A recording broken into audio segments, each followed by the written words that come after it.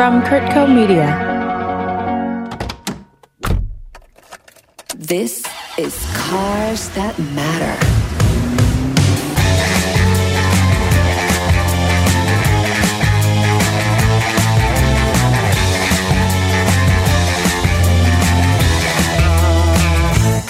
This is Robert Ross with Cars That Matter, and I'm here this afternoon with my guest, Andreas Thurner. Greetings, Andreas.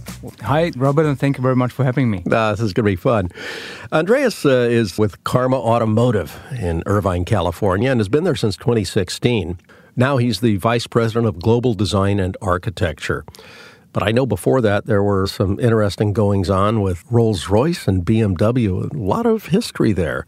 You graduated from Pforzheim in Germany, the university, with a transportation degree in 2004. Is that right? That is correct, yes. But you leapfrogged right away into an important job. You went to Rolls-Royce? Yeah, I was 25 years old and had basically no experience as a professional car designer. I did my internship during the studies with BMW Group in advanced design. I was then invited to come back and do my final thesis. So the theme of my final thesis was the spirit of BMW luxury in the future. I was fascinated by finding out what was the spirit, like of the Neue Klasse in the 70s, and what was this all about, and what is the meaning for that for the future? Should there any meaning be? And so I wanted to find out, is there a unique way, a BMW way of doing this, of challenging that? What I did, I reached out to these designers of that period. I reached out to Manfred Rennen, to Paul Bracq, to Boyke Boyer, tried to arrange meetings with them, bought a nice bottle of wine. It's always a good way to get conversation about cars going. Exactly. Asked them if I could visit them in their houses. They were older gentlemen. They were happy to invite me and to talk about the past. So what made that special? Why? How did they work? What was different to the established companies? At that time, Mercedes was established. And That's right. Talked about like... BMW was really the underdog. It was the underdog. They were basically not the startup, but the challenger for sure. Yeah, absolutely. Small symbols like I recall they said, we all had short arm shirts. We didn't wear ties. The guys at Mercedes wore all ties and long shirts and jackets and so on. They all, at BMW, there were very few people, very small teams. You knew exactly by first name who was responsible for aerodynamics, who was responsible for this and that. So you and knew who was them. Responsible for some very beautiful cars. Yeah. It's hard to imagine something being more perfect as an exercise in economy and efficiency than the BMW 2002, or something more beautiful than a 3.0 CSL. Absolutely. And then you listen and then you hear about the small stories in the wind tunnel, what he did in order to challenge the Fords and so on. It's amazing. It was inspiring for me. And then, of course, you heard not only the attitude, how they interacted, how fast, how agile they were as well, how they described their products. Like a tailored suit, just enough, never more than just enough. That's right. But perfect. An understatement, but understatement that was absolutely right. Anyway, this was probably my start into something of a little bit more meaningful car design and really trying to bring the point across, okay, one can make it different by showing that there are different approaches. My model was shown at BMW to the board. The board came down into design to review my scale model of the 7 Series, That never happened before. And I was then as well asked to present my model to the group design chiefs of, Mini, Hildebrand at that time, Ian Cameron at Rolls-Royce. Right. And of course, at the time, Chris Bangle was in charge of things at BMW. And Chris Bangle was leading that. So I recall when I presented, that was even before I presented in Pforzheim in our school. And I was so worn out. I couldn't even think of any like CV or application. Or in fact, I didn't want even to work in that industry at all because I was just tired. I was just burnt out. You hadn't even started yet. So I already had an application to go into Israel for 1 year into a kibbutz, or to go. The other application I had was to go on a boat in Netherlands for a year and just play guitar and just, take everybody's dream. But then, just in this presentation, 3 or 4 of the different brand chiefs give me their business card, and Ian was one of them, and said, well, we should talk. And that's Ian Cameron, of course, former design director at Rolls-Royce Motor Cars. And we've had Ian on the show, and what a fascinating character he is. I guess a bit of a mentor to you. Absolutely a mentor, and I still think one of the most inspiring people in this industry. Yeah. Later I got different opportunities, but really Ian brought his team around. That same time, this was a small Rolls-Royce team within BMW that was kind of very special. Nobody saw them really. They were in their own corners, and like the elite. They just launched the Phantom some years ago, and that car inspired me in school. Talk about a car that matters. A car that matters. So the Phantom, I thought such a car would not at all be possible anymore. And I was a student, so that had a big impact. Still, it was so far away for me that I would have never dreamed even to applying there again to work there. It was just too far away. So when Ian then brought his team around and said, no, can you wait? And, he brought Marek Georgievich and Dean Smith and Charles Coldham. And Marek was responsible for the exterior of the Phantom. Am I right? Marek was the Phantom designer and, of course, set the tone for the future then of Rolls-Royce with his styling and with his feeling as well.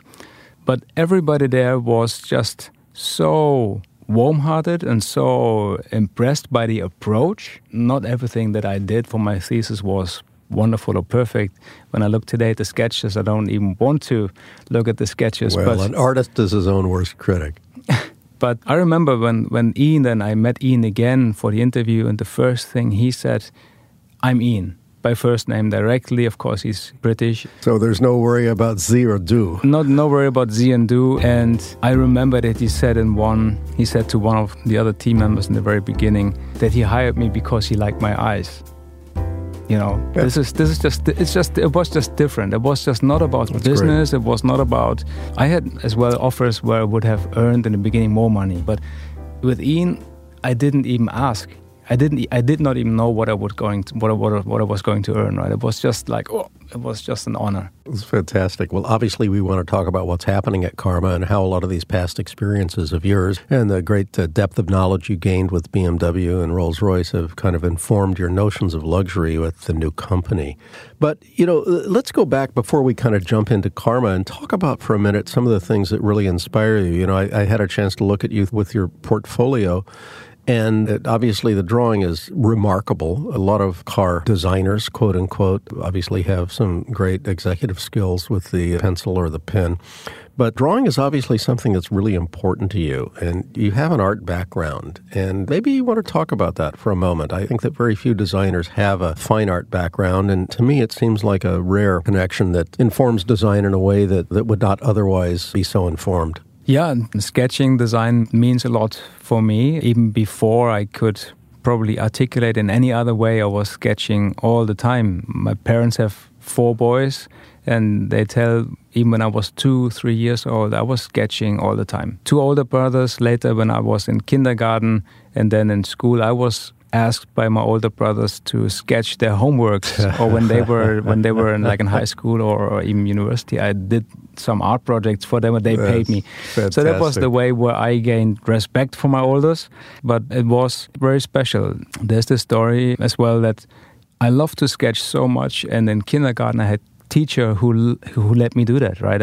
Usually they're yelling at you, young man, put the pencil down and listen to this history lesson. No, this is actually really a reason why we decided here as well in California, our boy goes to a Waldorf kindergarten because he can be. Being creative, this is the best education you can have, but the academic education starts much later there. Yes. And in my experience, that was the same thing. I just was allowed to sketch all day. The rest of the time I wanted to be carried around because I was just a mom kid.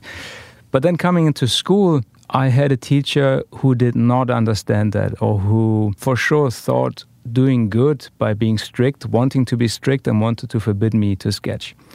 And I realized much later that this was really a critical phase for me. I was getting afraid. I was slipping down in not really catching up with the others in terms of reading. I was sick a lot. I was home and so on. So my parents learned that as soon the topic school came up at home, I was quiet. I couldn't express it, but I was not healthy, not happy there. Well, obviously, drawing for you became a creative endeavor early on, and it seems to me that it's still really a fundamental building block to your creative process in your current design role. I mean, without drawing, how would you do it? No, it's the starting point for everything, I think. You need to understand, you need to articulate. I had a fantastic life drawing professor in Pforzheim.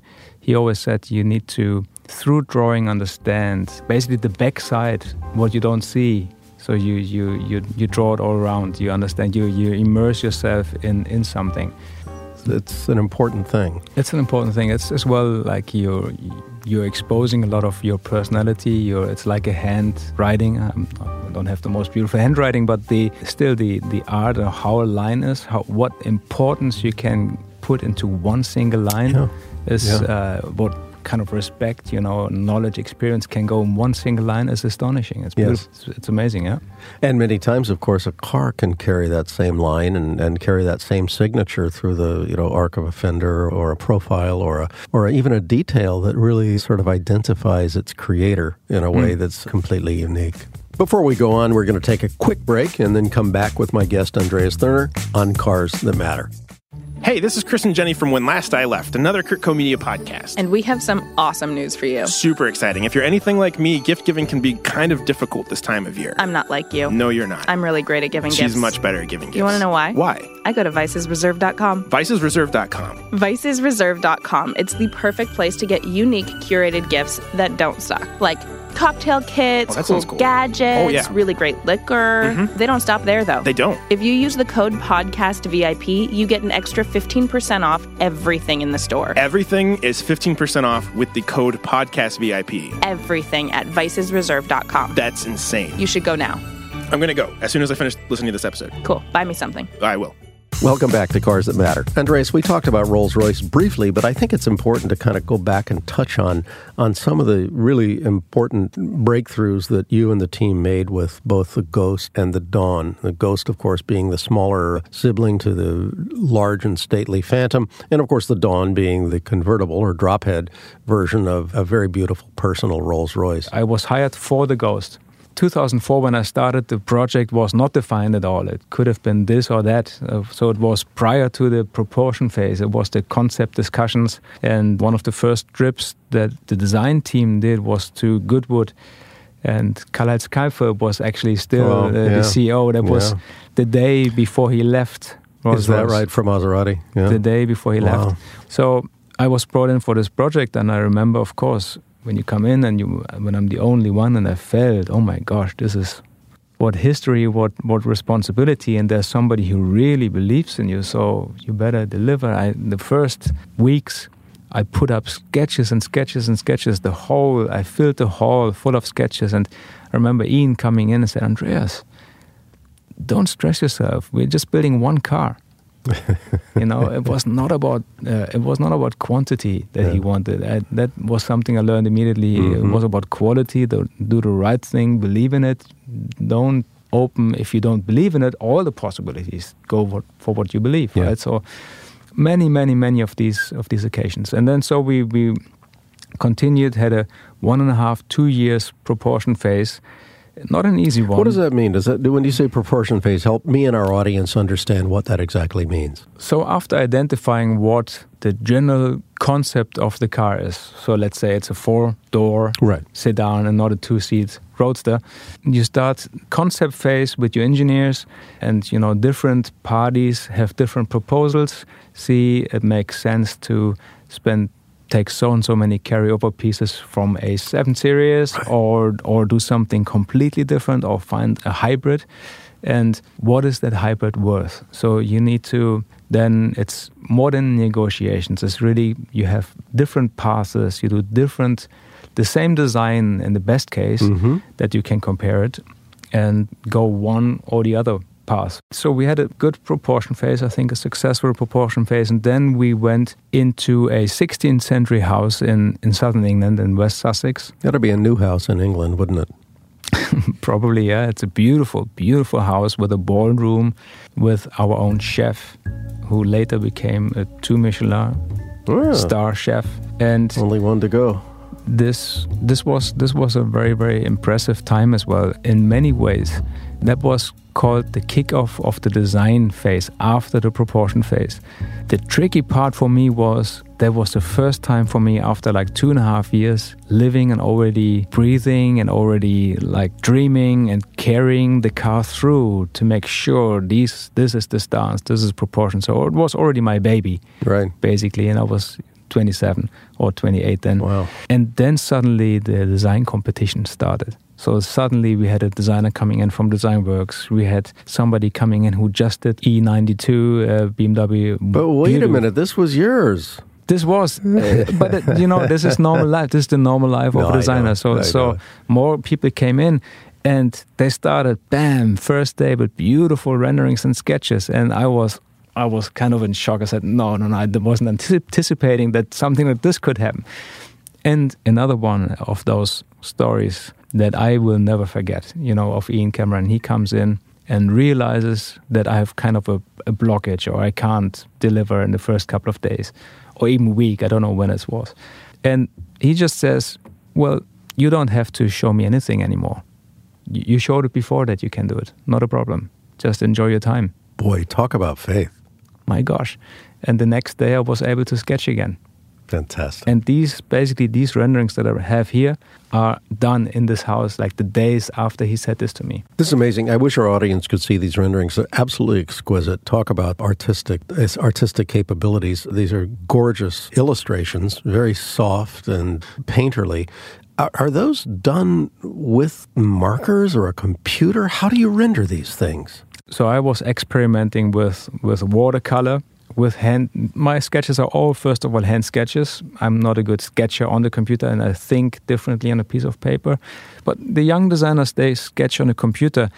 But it is actually not always good, and I try as well to challenge them from time to time. Yes. Because it's, Apple Z, you can it's just replaceable. So that's easy. Right. And, that's right. It's the difference between typing on a keyboard and actually being able to write in cursive. If you write it, you feel it in a way that you can never feel it if you click the keys. Absolutely. And to have this as well, that you actually, you could screw it up, is as well something special. A sketch, a rendering. That's right. Where you have to exactly know when to stop. There's a beauty as well into that, right? Yes, That's a different relationship you have with a sketch. So, for example, on this series of these blue renderings, it meant for me something. How I did them, that was the ghost, right? Out of the shadow. Yeah. That was, they should be powerful, they should be elegant, they should be like nobody else has done them before, never seen them before. So this was the meaning for me behind that. Andreas, give our audience a quick glimpse of Karma's history as it is and what the opportunities and challenges were when you came there. So Karma was bought by the Wang John Group some like 4 years ago. And Wang John is the largest part supplier manufacturer in China, but they have many, many other business as well. There's a Wang John North America and the Wang John China, insurance companies, hotels, and much, much more. But Wang John is a company with principles, with very noble principles. We got to know the chairman, and now his son, unfortunately, the chairman died, but he was a hero. He still is a hero in China. He never sold the company. He was always good to his people. He did everything for his people. And he bought Karma as well by saying he wants to not only be a parts supplier, he wants to build up his own luxury brand to give back to his people. And people believed him because he never took more for himself than absolutely needed. So his office was super simple. Oh, what an inspiring story. He flew economy. He was a billionaire. With Andreas at the forefront of new car design, I had to ask him to take a look into his crystal ball to see where car design was going, specifically through the lens of luxury. What about battery electric, pure battery vehicles? Is that going to be where we're going? I think for an interim time, for sure. If it is battery powered, I think definitely electric cars, but there are different ways to power them as well. For a period or for a generation or two, for sure. I'm pretty convinced right now. We drive at home 2 electric cars, and it's just so convenient, and not at all any feel of range anxiety. It's just not it's just not there. Range anxiety is awfully overblown, by the way. I just have to butt in and say this. Somebody was talking to me the other day. It's like, if you've got a problem, are you insane? What do you mean? How many times do you drive from LA to San Francisco? Or you stop in the middle. You have to stop and have lunch. You stop at Harris Ranch. You go, you plug the car in, you have a steak sandwich, you come out and your car's fueled or electrified. You go on your way. Range anxiety is absolutely overblown. Absolutely, yeah. It's by the way as well a great joy and fun to drive agile cars, and electric cars are bloody agile. That's right. All the center of gravity is down low where you want it, and then you're basically flicking around a little go-kart. Absolutely. I mean, I love driving cars. I love to drive a Porsche. It's just, I think, like a Swiss clock, that's perfect. In the same time, I don't say the brand now, I was driving a loud car, which would have excited me some years ago very, very much. And I thought in the end, God, a lot of noise for very little. A lot of noise for little. Of course, I love sound, but still this was like somehow especially at 7 a.m. when you're going to work. No, so yes, there are great opportunities, but technology should not be used for the sake of let's use more technology. It's supporting an experience that you want to bring across. What are you standing for? What are your principles? What are your experience principles? What does your company stand for? And then you need to find some certain technologies that support that idea. And the more discreet they are, the more unobvious they are, the better it is. The better they are integrated from a design point of view. Yeah, maybe that kind of takes us in a direction where my observation has been that as things become more, I'm going to say, technologically ubiquitous. In other words, let's assume for the moment that auto manufacturers going forward adopt all-electric platforms.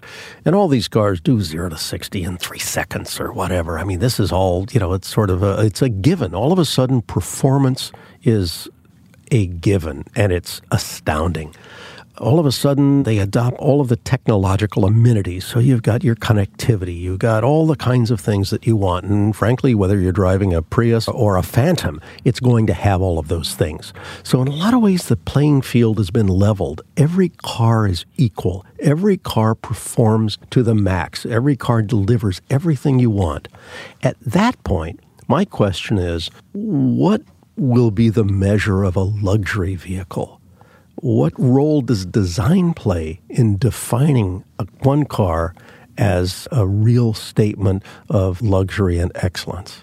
Well, I think it plays a very, very important role on how you get there.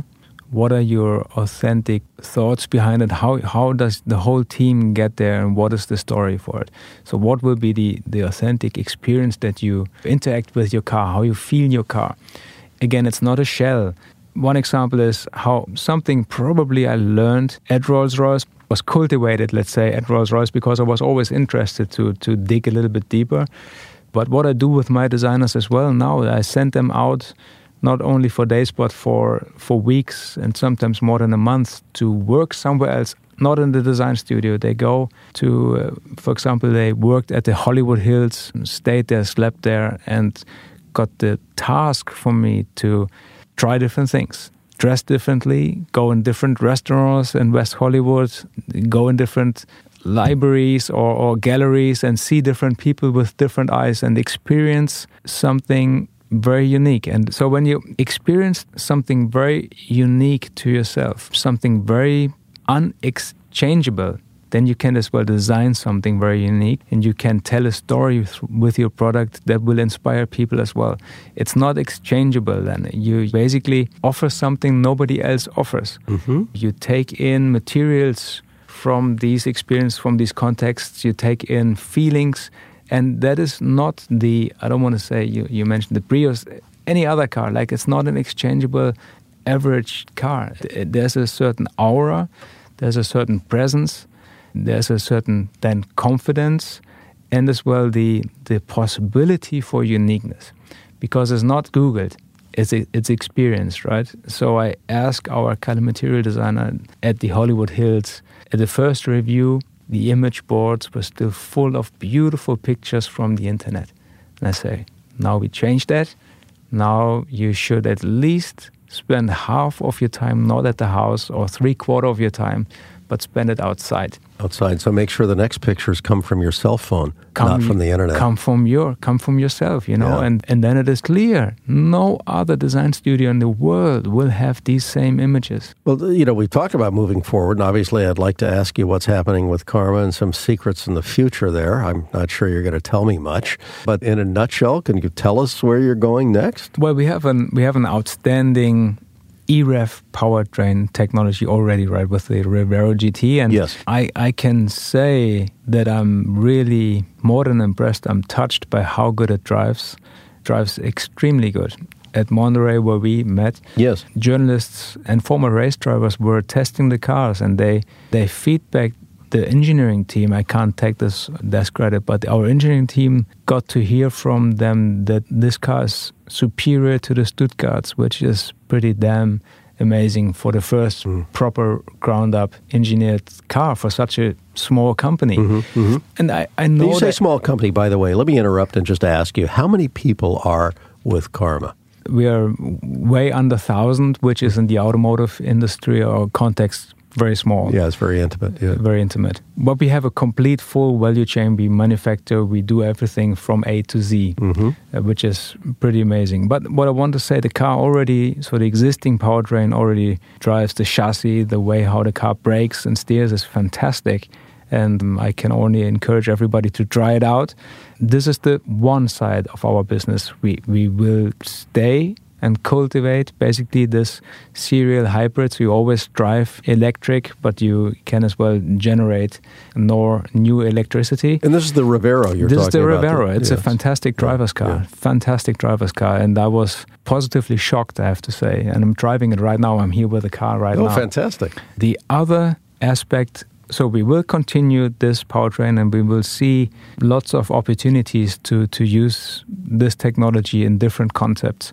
In the same time, we are right now approaching a complete new platform, a BEV platform, which again has... That's a battery electric vehicle. But this is a purely battery-driven vehicle without an engine, combustion engine.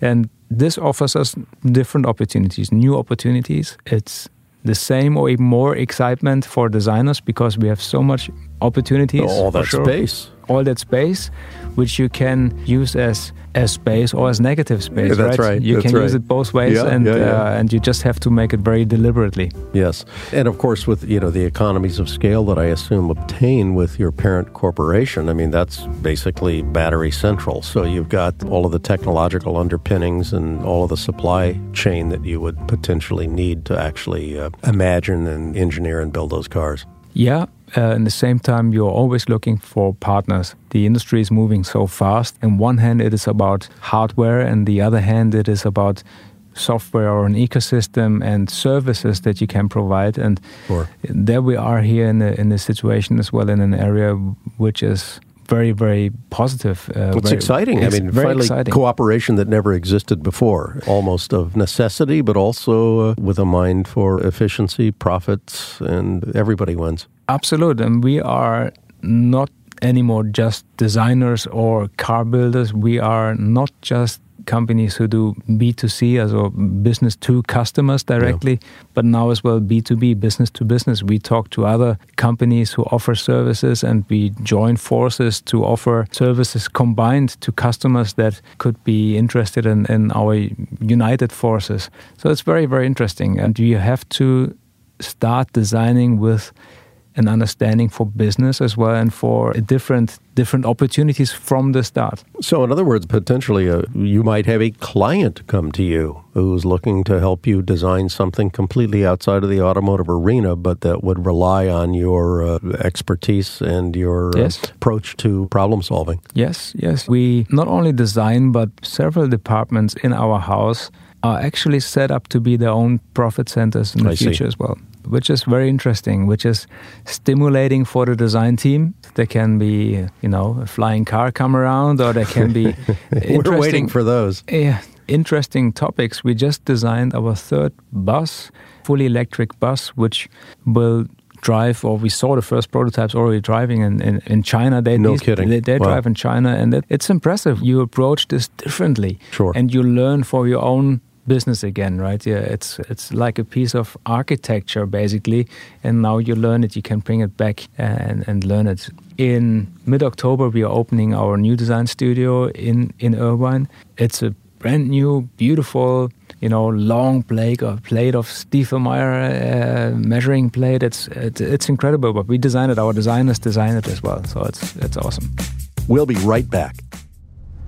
Sometimes the exceptional is not the biggest budget. Sometimes the exceptional is someone's ability to actually take their soul and print it on the screen for a moment. I want to learn everything that there is to know about the filmmaking process. I think part of art is hearing from the artists who create it. And the number of different visions, the number of different qualifications that have to go into making any film is insurmountable. And hearing those stories can be just as exciting and insightful as the movies themselves. Certain movies or certain scores, certain actors have shaped who I am as a person. I have such appreciation for the things that people produce and the work that goes into it. Whether it's the writer who came up with the story in general or how the filmmakers were able to take that from the page and put it onto screen, and then from the actors themselves who were able to kind of bring that all to life. All of it is what I want to hear because it makes me love my favorite movies even more. I'm Scott Talal. If you love movies like I do, you're going to love Hollywood Unscripted. Wherever you get your podcasts. Well, we're back now with Cars That Matter. My guest, Andreas Thurner. What a great glimpse of your past experience and your present projects, Andreas. It's great to talk to you about these things. But we also want to talk about some stuff that is near and dear to our listeners, certainly to me, and that's cars that matter most to you. Let's dig into that a little bit.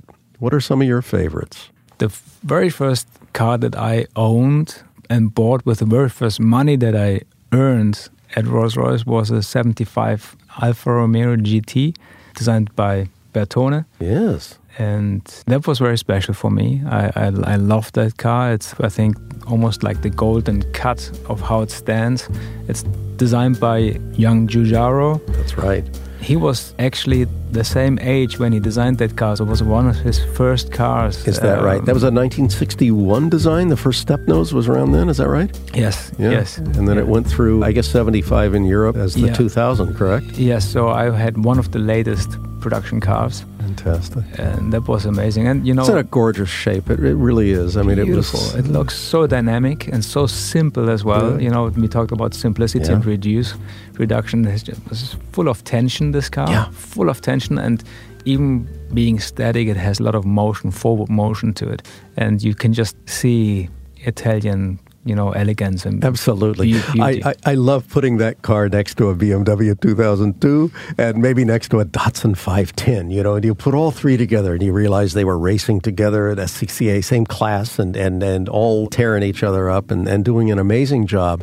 But talk about how a culture can have a signature on automotive design. Every single one, you can tell where those cars came from. Mm-hmm. And Giugiaro's little GTV was really the most Italian car that you could have imagined from that time. So the little Alfa really informed some of your original inspiration for cars. What else? Definitely cars of the pre-war phase in the 30s. The 30s, definitely. Because, this whole time seemed to have been so special in terms of pioneering or as well competition.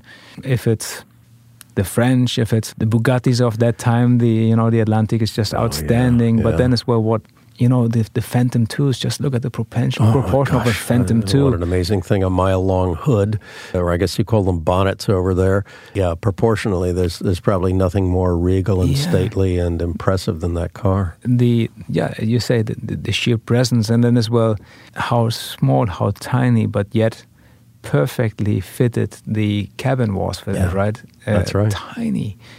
Just impressive, just beautiful. Yeah. So pre-war, it's interesting that a contemporary designer is so affected by pre-war designs. I think that says a lot about your appreciation for history.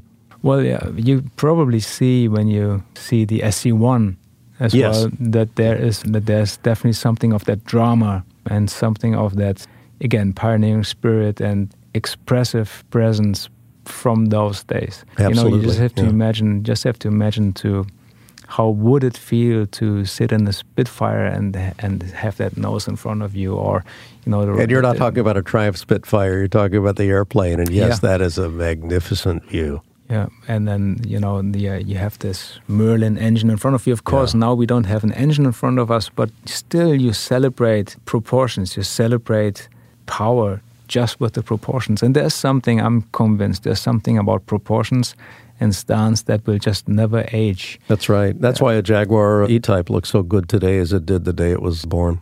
Absolutely. It looked like a starship landed. Yeah. And actually, we were as well thinking about that car when we did. Was that right? Car, yeah, very interesting. Well, I never want to be presumptuous and assume that one thing informed the other, but no question that the SC1 has that proportion and stance and kind of perfection of line. What about driving? You like driving? I like driving, yeah. I'm not sure if I'm a very, very good driver, but I love driving, yeah. And what you mentioned earlier, the 911 as an example of a car that, you consider a great driving experience. Are there some other cars, that or some others that may have kind of affected you? Well, several Porsches I like to drive. I love to drive a Cayman, which is, I think, just absolutely fantastic to drive as well. But then I was touched to drive the Phantom. Aha. The Phantom is just such a... Isn't that something? Solid yet light and sophisticated feeling. I had a chance at one time to drive the Silver Ghost. Did you really? Yeah. The 1907 Silver Ghost? Yes.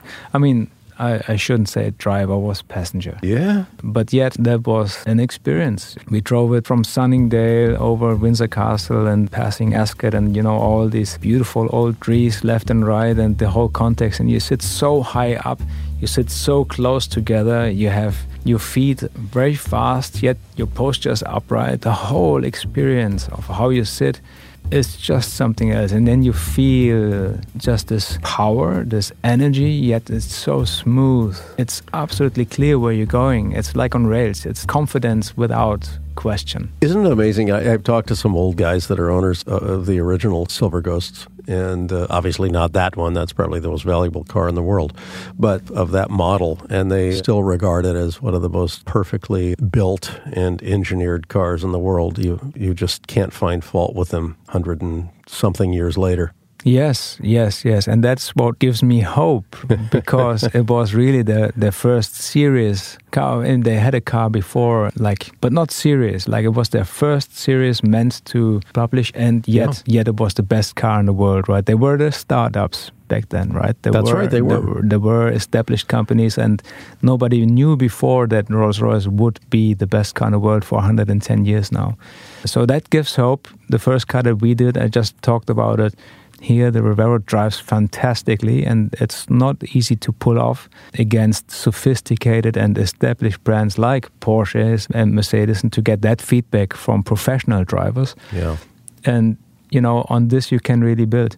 Because we talk about experience, we talk about possibilities of new drivetrains and that you have more space and this and that, but the driving experience always is very, very, very important, and you can still make your statement.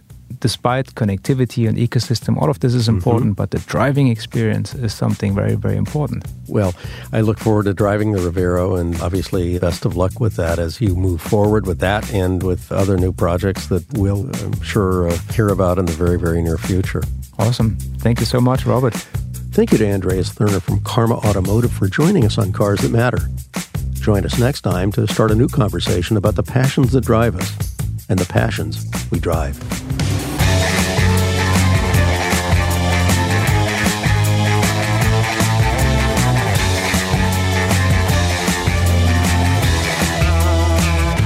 This episode of Cars That Matter was hosted by Robert Ross, produced by Chris Porter, sound engineering by Michael Kennedy, theme song by Celeste and Eric Dick, edited by A.J. Mosley, recorded at Kirkco's Malibu Podcast Studios. Additional music and sound by Chris Porter. Our guest today was Andreas Thurner. Tune into Cars That Matter wherever you rev up your podcasts. I'm Robert Ross. Thanks for listening. Kirkco Media. Media for your mind.